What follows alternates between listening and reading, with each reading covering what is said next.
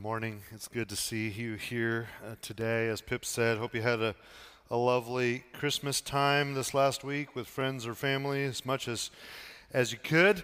My name is Tim. If we haven't met, I'm one of the pastors here. And, last week we finished up a series that we were calling The Disciplines of Grace, looking at different spiritual practices and the role that they play in our life. And this week we're starting what will be a small kind of mini-series on some ideas of vision that come out of a lot of time in prayer and discussion amongst the elders. I'm going to talk this week, and Josh is going to talk the next couple weeks about just some ideas that we feel like God is leading us towards for the coming year, for 2021. And this week, I'm going to be dealing with one primary question, and that is this: how do people grow in Christ at Door of Hope? And a little context on that. From the beginning, Door of Hope has really been a church that is centered around the Sunday gathering. Has been more, first and foremost, really about gathering together and reaching out. This was a big part of Josh's vision when he founded the church. It's his passion and it's a strength.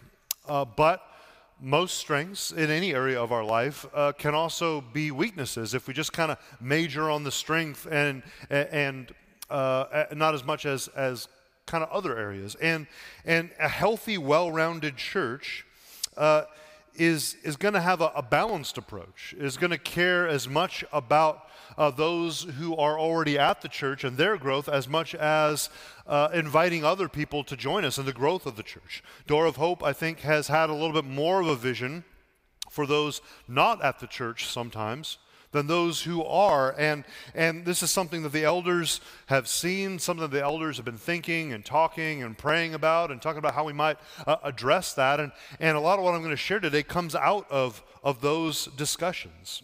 As Door of Hope enters its second decade of ministry, we're in a strange place. We're experiencing limitations unlike any most of us have ever experienced in our life. We're a gathering-centered church who has significant limitations, and for almost half of the last year didn't gather at all. It's a really strange time, and I think our mindset so far has been mostly to just kind of endure this time, to do the best we can until this blows over. And here's another little piece of context. The few Sundays right before we found ourselves in lockdown in mid-March were the largest Sundays attendance-wise in our gatherings that we'd ever had. It was the first time we ever gathered more than 1,300 folks together 2 Sundays in a row. And then we had one where COVID was kind of like getting more in the collective consciousness, and attendance went way down. And then by the next week we were in lockdown and we didn't meet for 6 months. And I think our mindset has been that, initially it was like, oh, well, this will pass soon and we can get back to where we were before as quickly as possible. And initially it was like, oh, well, surely this can't go past April, and then surely not May, and then June, and then the summer, and then the fall, and there's no end to the surelys in sight, if we're honest, right? The reality is a return to gatherings the way they were before is still probably a long ways off. In some ways, personally, I kind of ask the question of if we will get back to that point, because the longer this has gone on, the more I think it's starting to change us. It's changing some aspects of who we are and how we relate to the world. No one knows for sure how much it has changed us, but I think there's a strong consensus among the leadership that if all of the restrictions on gatherings were lifted tomorrow, I don't think we would be gathering 1,000 plus on Sunday still, right?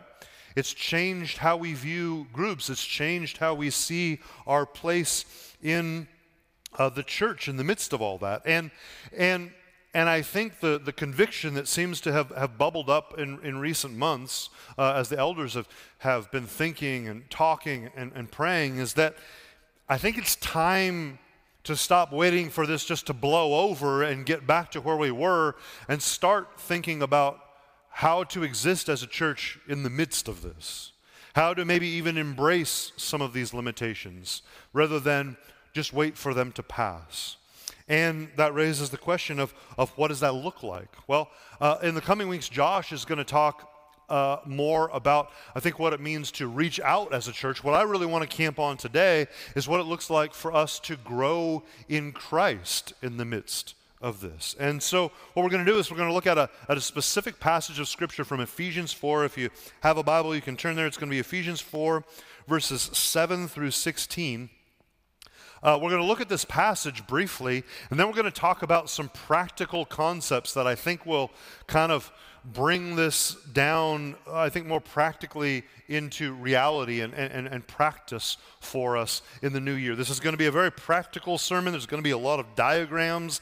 It's a different kind of sermon than I usually preach, and definitely a different sermon than what Josh usually preaches. But I think it's appropriate as we consider who God's calling us to be in the coming years. So, a little background on Ephesians 4. He's writing, it's the Apostle Paul writing a letter to a church that he was a major part of planting, and that church is about 10 years old, which is about the same age as Door of Hope. And they're facing some similar kind of life stage transitions and issues to what we are.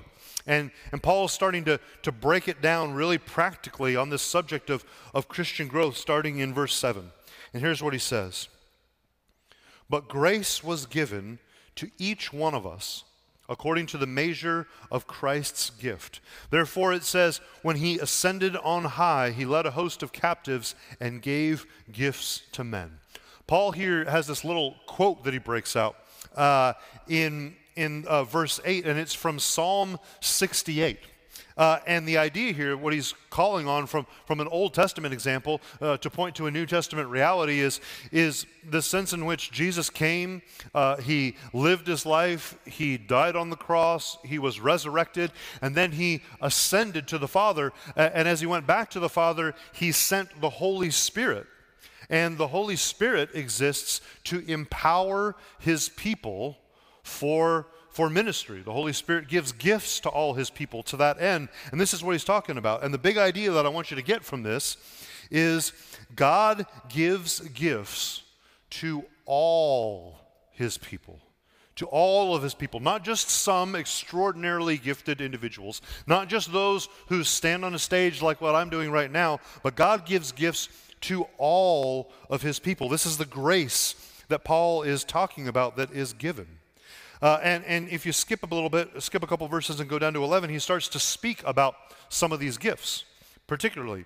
In verse 11 he says, and he gave the apostles, prophets, evangelists, the shepherds, and teachers. He gives a little bit of a list of some of the kinds of gifts that God gives to his people. I'll just give a couple words about each one of these.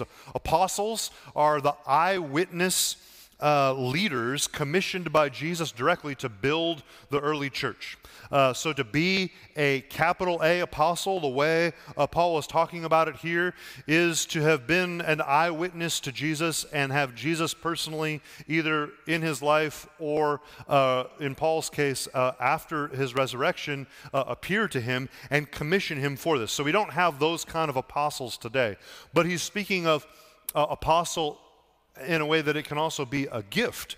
We see an apostolic-like gifting in certain leaders today in the church, and particularly in the areas of church planning and missions. So that's what he means by apostle. He says he also gives prophets, which are those who generally speak on God's behalf. He gives evangelists, who are those who preach the gospel. The word evangelist comes from the Greek word evangel, which is what's translated as the gospel, the good news of who Jesus is and what he has done for us. He says he gives some who are shepherds. This word is what we translate as pastors. We believe this is a gift. This is often assumed to be like a role of like a ministry staff person, but the Bible doesn't talk about it in that way. The Bible talks about it here. It actually only uses this word for pastor 3 or 4 times in the whole Bible. We make a big deal about pastors now. That's come to be the word that we call a lot of church staff, but it wasn't that way in the Bible. And it's a gift. It's a shepherding gift. A shepherd is those who lead and care and protect the metaphorical sheep, God's people, the people of the church. And he gives also teachers, which is pretty self-explanatory, those who teach God's word. And these are all gifts not so much offices or roles, and this is not an exhaustive list of gifts. There's many different lists of gifts in the New Testament that God gives to his people. And while these are particularly upfront and influential gifts in the life of the church, they're not an end in themselves. And this is the point that I want to make. It's where Paul goes next in verse 12, is that he gives these things, apostles, prophets, evangelists, shepherds, and teachers, to equip the saints. Saints being all the people of God for the work of ministry. This word translated as work of ministry means service. It's the same word that's translated elsewhere as deacons. It means to serve one another.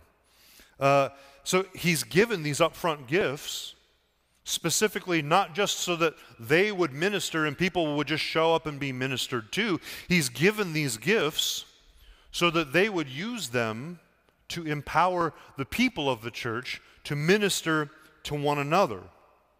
God's plan is not for ministry professionals to simply provide for the church and all the people to simply receive. God's plan is that we all, everyone who belongs to God, who is a part of a local church, has a part to play doing the work of ministry. That's not for vocational ministry people. It's not for church staff. It's for all of us.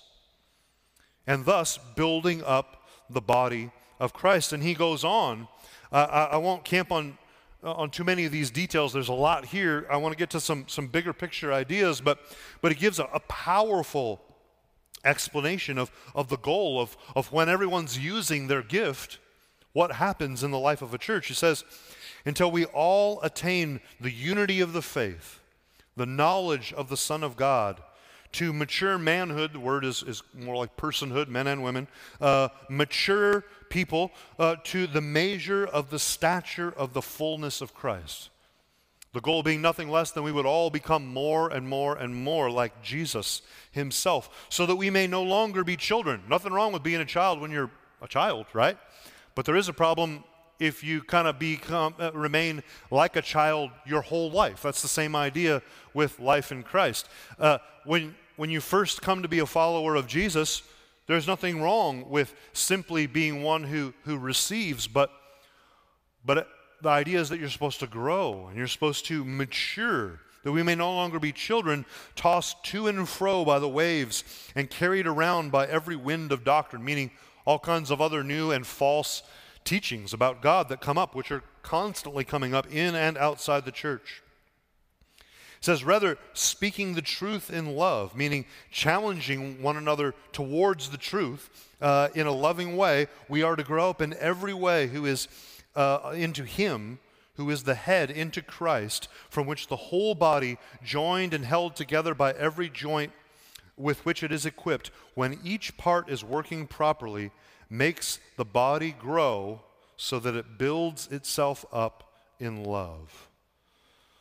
The idea is that when everyone is serving in the way God has equipped them, that the whole church family grows to be more and more like Jesus together. So the high points, the big ideas that we're going to return to in the rest of this time together is that God gives gifts to all his people. Some are more public than others, but the goal of all is to equip God's people to minister to one another, resulting in unity, knowledge of Jesus, experience of Jesus, becoming more and more like Jesus, exemplified in love for those both in and outside of the church. Putting it simply in one sentence, the church grows into maturity when each member does its part to serve the whole.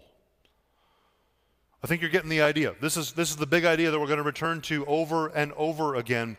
But I want to break it down more practically, because big ideas that don't get worked out in practice aren't worth a whole lot. So what does this actually look like?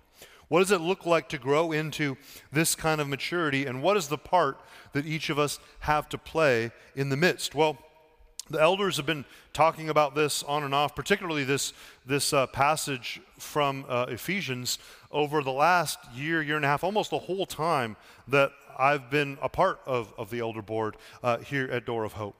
And a month or so back, a little before Thanksgiving, I woke up early one morning, which almost never happens, and couldn't go back to sleep, which happens even more rarely. And I went downstairs, and I was sitting there reading my Bible, and all of a sudden, this language kind of came into my head. And this has been one of our goals, is to try and articulate what Christian growth looks like in a practical way, that we could have, maybe move towards at least some kind of shared language that would be common language for the church with how to speak about these things.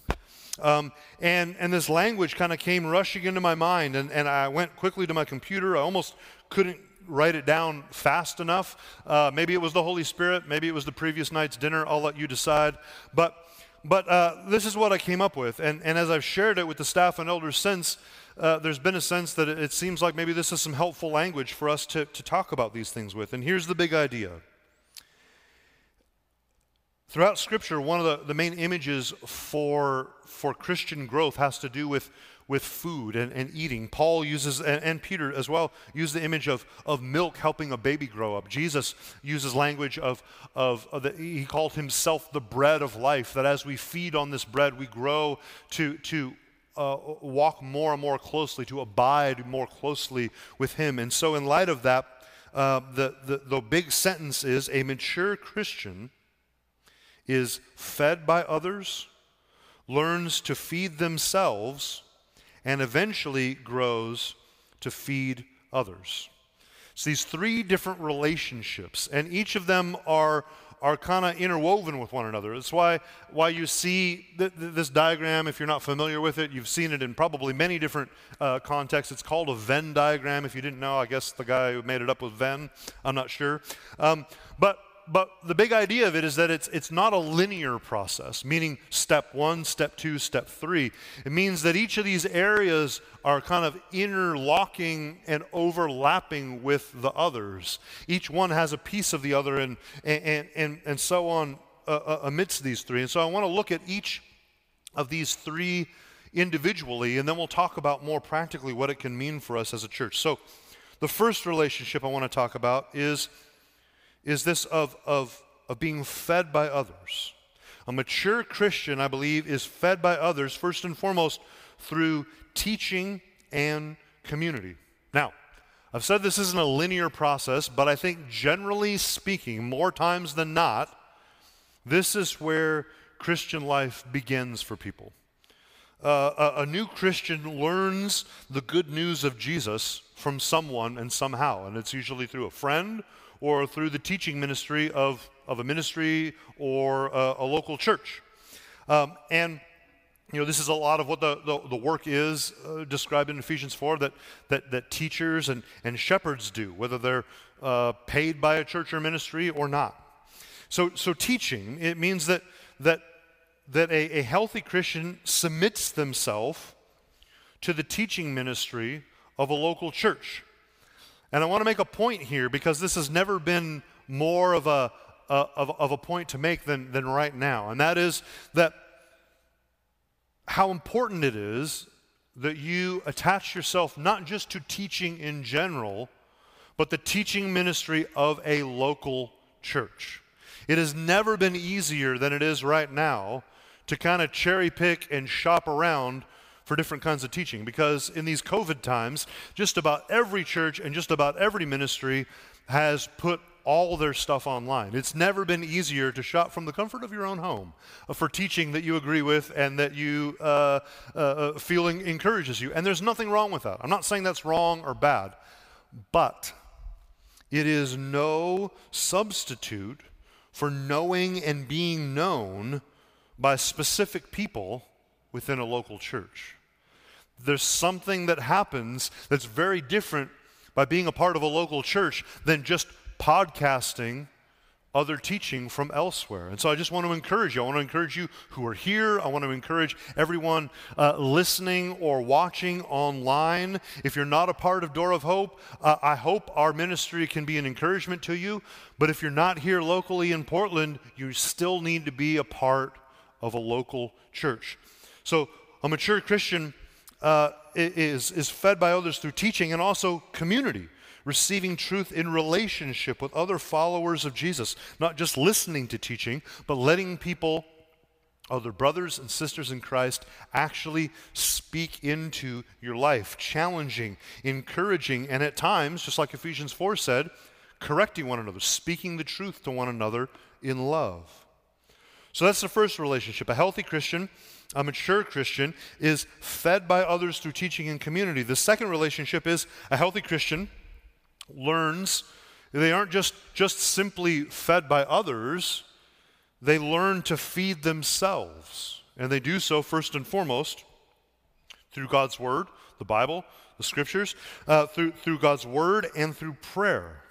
Now again, it's not a linear process always. There are occasions, and I've known folks for whom their relationship with God began just by reading the Bible. Occasionally this is where it starts.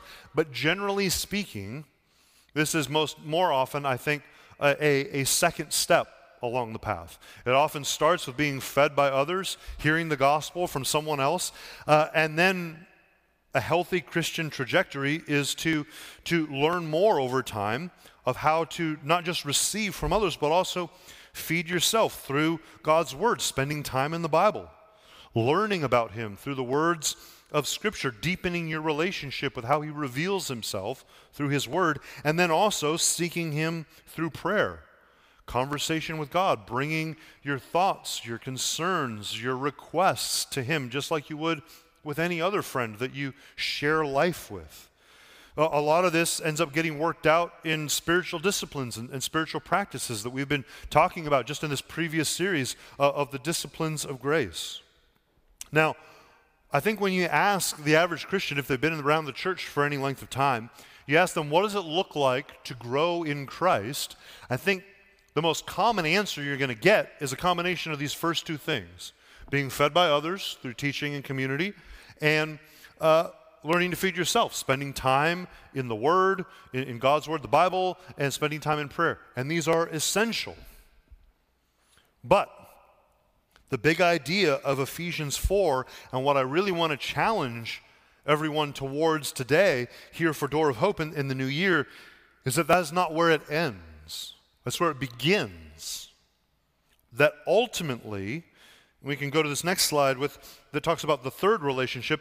Ultimately, a mature Christian grows to feed others as well. Primarily, I think, through service and witness. Here's the idea.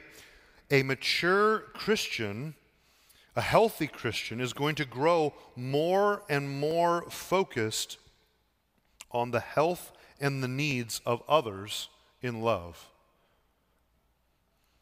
At least according to God's plan, according to what we read about in Ephesians 4.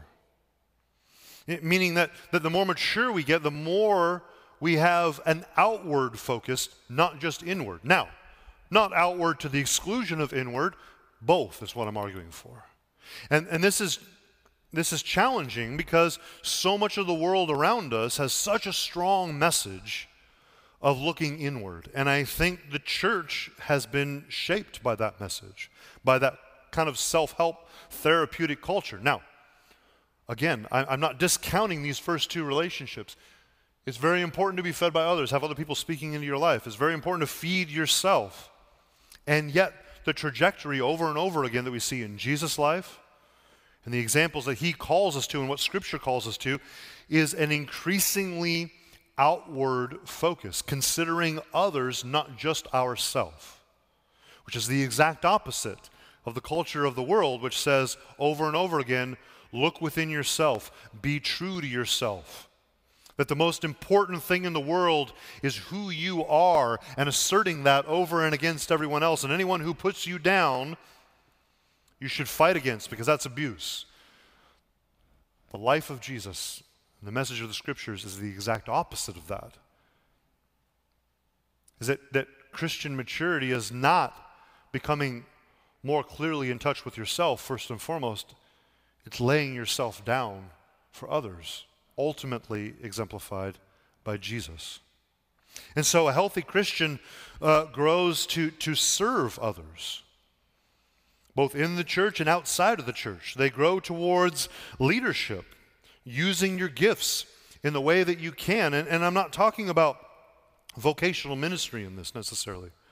There might be a few of you, a small number of you, that might end up for some time or other in a role where you're paid by a church or ministry, and that's fine and that's good, but it will not be the case for most of you. And I want to just make it super clear that the Bible doesn't really even think in those terms. That's more of a modern paradigm that we have, particularly in the church in America, that almost as if kind of varsity is if you really sell out for God and end up in vocational ministry, and everyone else has kind of like made friends with the world. And I don't think that is necessarily as big of a trend and a belief at Door of Hope as it is in other churches and some of the churches I grew up in. And yet it's still a very common understanding, the kind of the professionalization of church ministry and church ministry staff. I want to push back against that. Everyone has a part to play in God's family, the church. And everyone in big ways or small ways or anywhere in between has an opportunity to use the gifts that God has given them in the life of others. It doesn't have to be a big program. It's as simple as, have you gone through something hard that you can have your eyes open for how you could help somebody else with? Have you been divorced? Maybe God will use you in the life of somebody else who's going through a divorce. Have you lost someone to death?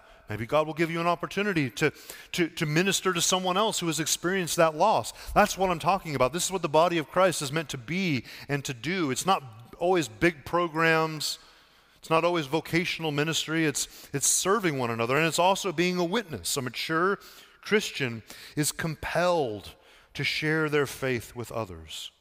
They can't help it. It comes up in conversation. This isn't just something for quote-unquote evangelists.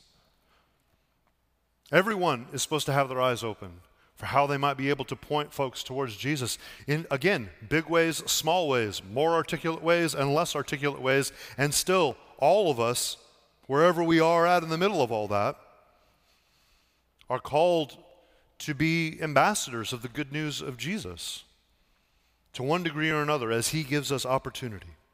So it's got to be all three of these. And if you take any one of them away, you end up with something really different. You end up with a distortion of Christian maturity. Any long-term trajectory that does not lead to growth in all three of these relationships becomes increasingly distorted and disordered. I'll give you just a few examples. If you trend towards someone who is just only fed by others, it's an issue. If you're always receiving and never giving, it's not an issue when you first become a Christian. Again, like in this analogy that like Paul uses of a child who grows up into maturity, it's fine for a while. It's okay to start there. It's just not okay to be there long term, to be in this place of always receiving and never giving. Another distortion is only feeding yourself. This is kind of the Lone Ranger Christian who doesn't have anybody else speaking into their life and isn't really very concerned about others. They're just first and foremost concerned about being fed. It's selfish. Again, it's vital to learn how to feed yourself spiritually, but if that's all you do, it falls way short of God's intention for life in Christ, especially as a part of a church. Another one that combines those two, and this is common in a lot of churches, they're about only being fed by others and feeding yourself. You just get this one side here, and what you get here is kind of what folks have called over the years the country club church, or the country club Christian, where it's a closed community, mostly just concerned with the well-being of the people who belong and kind of putting up walls against those who don't belong and aren't particularly concerned about those. Another distortion that's particularly more in line with something leaders can fall into is those who focus on feeding others or maybe feeding themselves, but they aren't fed by others. They end up with no accountability. They end up with serious blind spots, and they're isolated.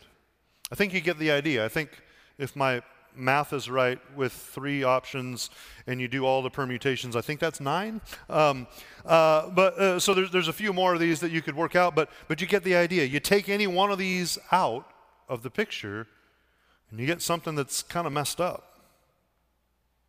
A few big ideas before we wrap this up, just on the whole. I said this before, ongoing growth is not necessarily linear. Once you kind of get some experience in all three, and generally it kind of goes fed by others, feed yourself, feed others, but there's always exceptions to that too. But when you get some experience with all three, after that you're kind of bouncing all around. It's not a repeat the process of 1, 2, 3. Once you, for example, maybe you start to move towards feeding others and you get more involved in serving or in leadership in one way or another, it actually kind of, after a while, you can realize that you spend so much time, and this is something I struggle with, you spend so much time focusing on that work that you can kind of forget to feed yourself. It raises the bar for what it means to feed yourself because it becomes even more vitally important. It's one of the reasons why I think it's so important to have this other focused trajectory in our life. It actually raises the bar for the other two. It makes it essential to have other people speaking into your life. It makes it essential that you're spending time in word and prayer. Otherwise, you have nothing to give. You're no help to anybody. So ongoing growth kind of bounces all around over time. You kind of have to continually size things up, see where you're strong, where you're weak, and what you're going to do about it. Another big idea is relationships are at the very heart of all of this. Every aspect of this is about relationship with God and about relationship with others. So if you ever start to think, I'm doing pretty well overall, I just don't really have very many people speaking into my life, beware. Beware, you've fallen into a trap. You've fallen into isolation and individualism. God's path for growth to be more like Jesus always involves others. And if you find yourself isolated, you are not in a good place. And it needs to be addressed. It won't lead to a good thing. There's no place in the Scripture. Almost everything that God talks about in your relationship with God is talked about in the plural. There's almost nothing in the Bible about your personal relationship with God. That's kind of an American thing because we're so deeply individualistic here. So beware. It's all about relationship. And then, I'll say it again at the risk of beating a horse that's already dead. The height of maturity is serving others. Not looking further and further within. You grow more and more to be like Jesus as you pour yourself out. It's counterintuitive. It's the opposite of the world's wisdom and unfortunately the wisdom of too much of the church. Personal growth is important, but if that growth does not result in becoming more like Jesus in service and love for others, then there's something wrong. So, practically, how do we land this? What does this actually look like for Door of Hope, and specifically in the coming year? Let's zoom out and just ask this first question here. Where is Door of Hope strong, and where do we have room to grow? As I've thought about this and as I've talked it over with our staff and elders, I think we all feel like Door of Hope is strongest in the first relationship, being fed by others. From the beginning, like I said in my intro, Door of Hope has had a strong emphasis on gathering and teaching, a strong emphasis on community groups. As soon as they got them going. So Door of Hope does a good job of inviting people to join us on Sunday, of teaching the Word, and inviting people to know and be known in community groups. As Pip mentioned, who's our pastor over our community groups. He's the one who did the announcements. As he mentioned, if you're not in a community group, that is the first step to getting more connected to this local church here at Door of Hope. And if you're not in a community group, we would love for you to join one. So I think we're strongest in this first relationship. I think we have some room to grow in the second one, in helping people learn how to feed themselves. I've only been around Door of Hope for 2 years or so, and I'm told that this has been a stronger emphasis at different points in the life of Door of Hope. And some of you who've been around for much longer than I have, you can probably remember those times. when there was more Bible studies, more teaching on how to study the Word for yourself. I think particularly the teaching ministry of Tim Mackey when he was a part of Door of Hope. I think he was a huge blessing in this area. I think we've slipped a little too far away from some of this. I think this is something we can do as church leadership. I think this is something we can do a better job of challenging you towards and equipping and providing resources for just growing in your seeking of God through His Word and prayer, learning how to feed yourselves. I think we have the most room to grow in the third relationship. Again, I have a limited historical perspective in the 10 years or so life of Door of Hope. I think it's been different from what I hear in earlier days, but there's a broad sense among the elders that at this point, ministry at Door of Hope has become a little more of a spectator sport than what we're comfortable with, what we think is healthy for our church. And COVID has only amplified that trajectory. The default mode in COVID times is to turn inward, to just press pause on everything we possibly can in life and go into maintenance mode, to circle the wagons, to turn inward, right? And I think what we really want to get at in this kind of mini vision series this week and the next couple weeks is really want to call Door of Hope out of that.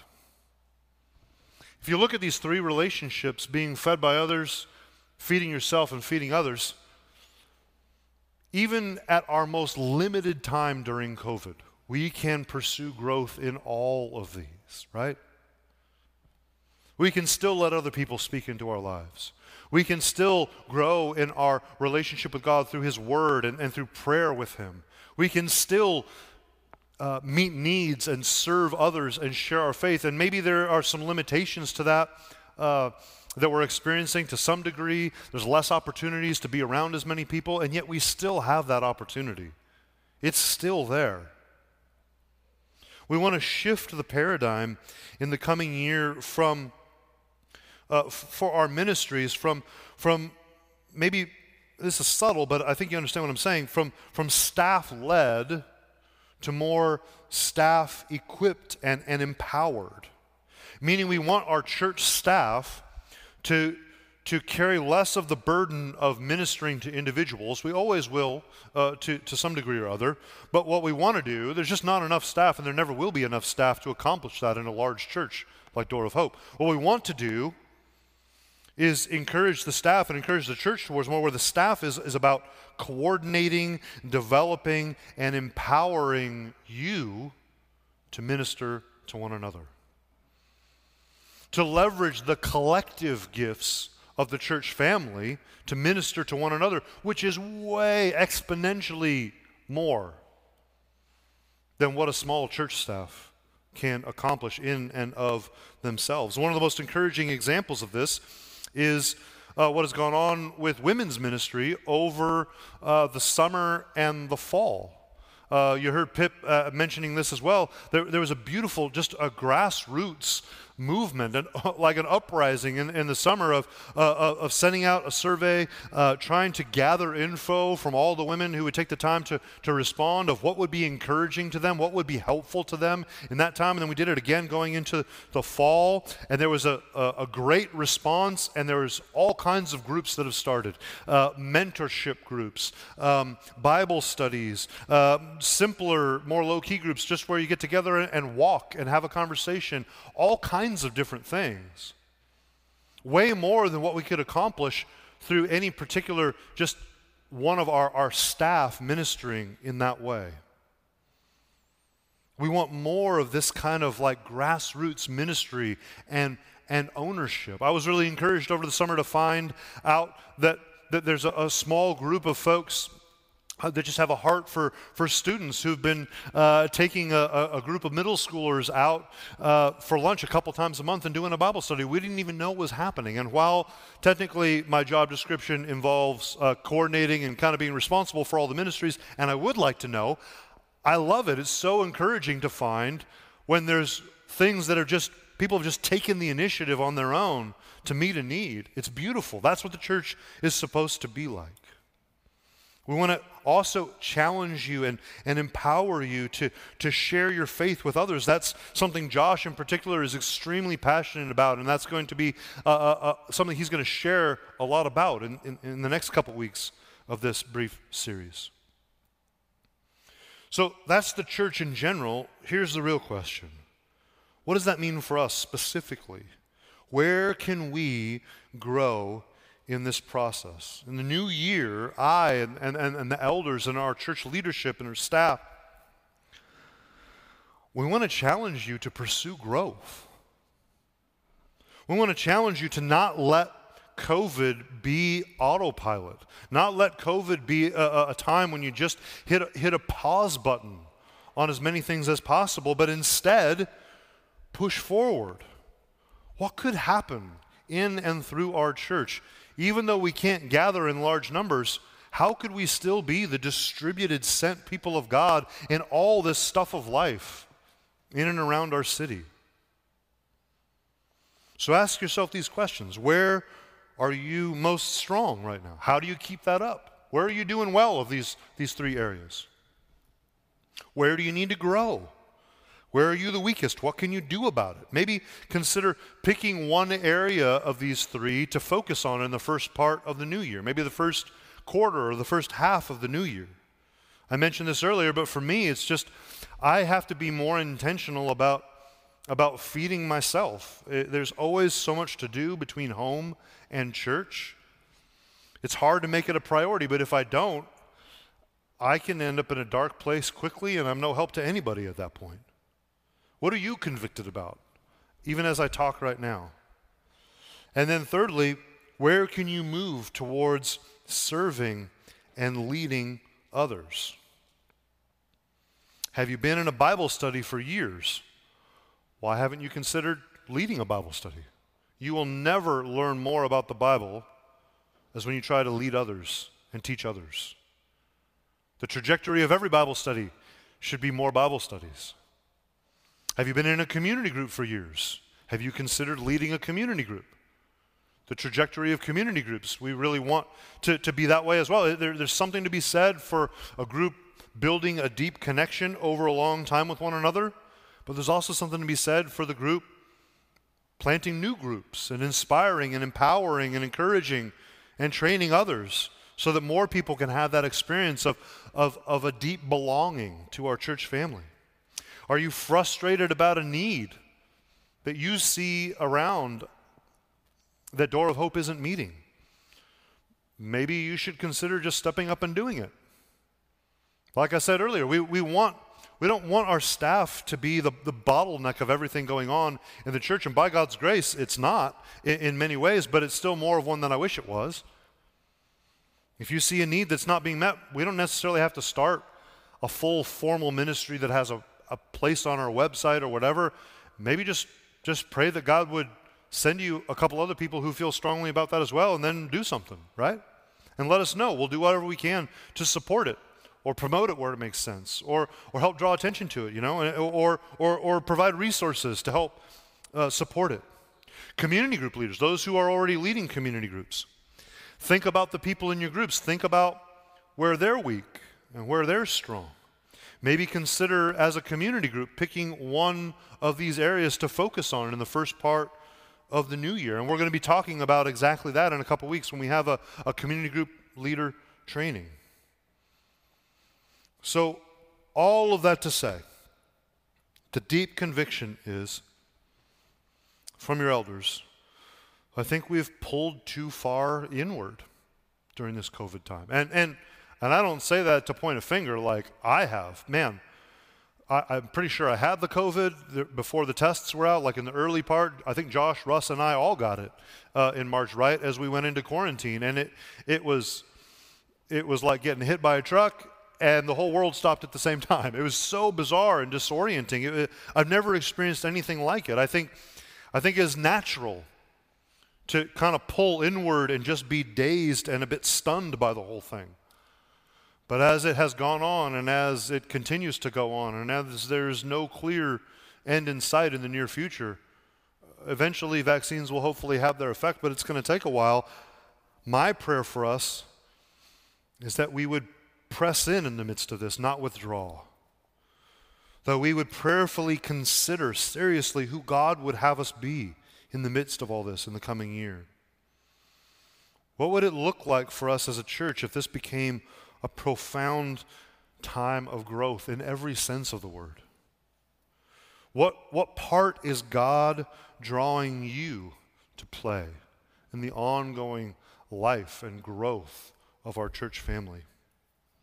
My prayer is really just these words of Ephesians 4 from Paul, and I'll close with that passage, that we would speak the truth in love to one another, that we would grow up in every way into Him who is the head, into Christ, from whom the whole body, joined and held together by every joint with which it is equipped, when each part is working properly, makes the body grow so that it builds itself up in love. Heavenly Father, this is our prayer. I praise you for the ways that you have protected us and watched over us and sustained us as a church in the middle of this strange time of pandemic. But I ask now, Lord, that as we look to this new year, that you would convict us, that you would challenge us, that in the ways that we have maybe become too distracted or too complacent, if we've been too prone to just pause and retreat and withdraw and turn inward, that you would draw us out of that. That you would draw us closer to you through being fed by others, through learning to feed ourselves, and through having more and more concern for how we might serve and point others to you. We might feed others in this time as well.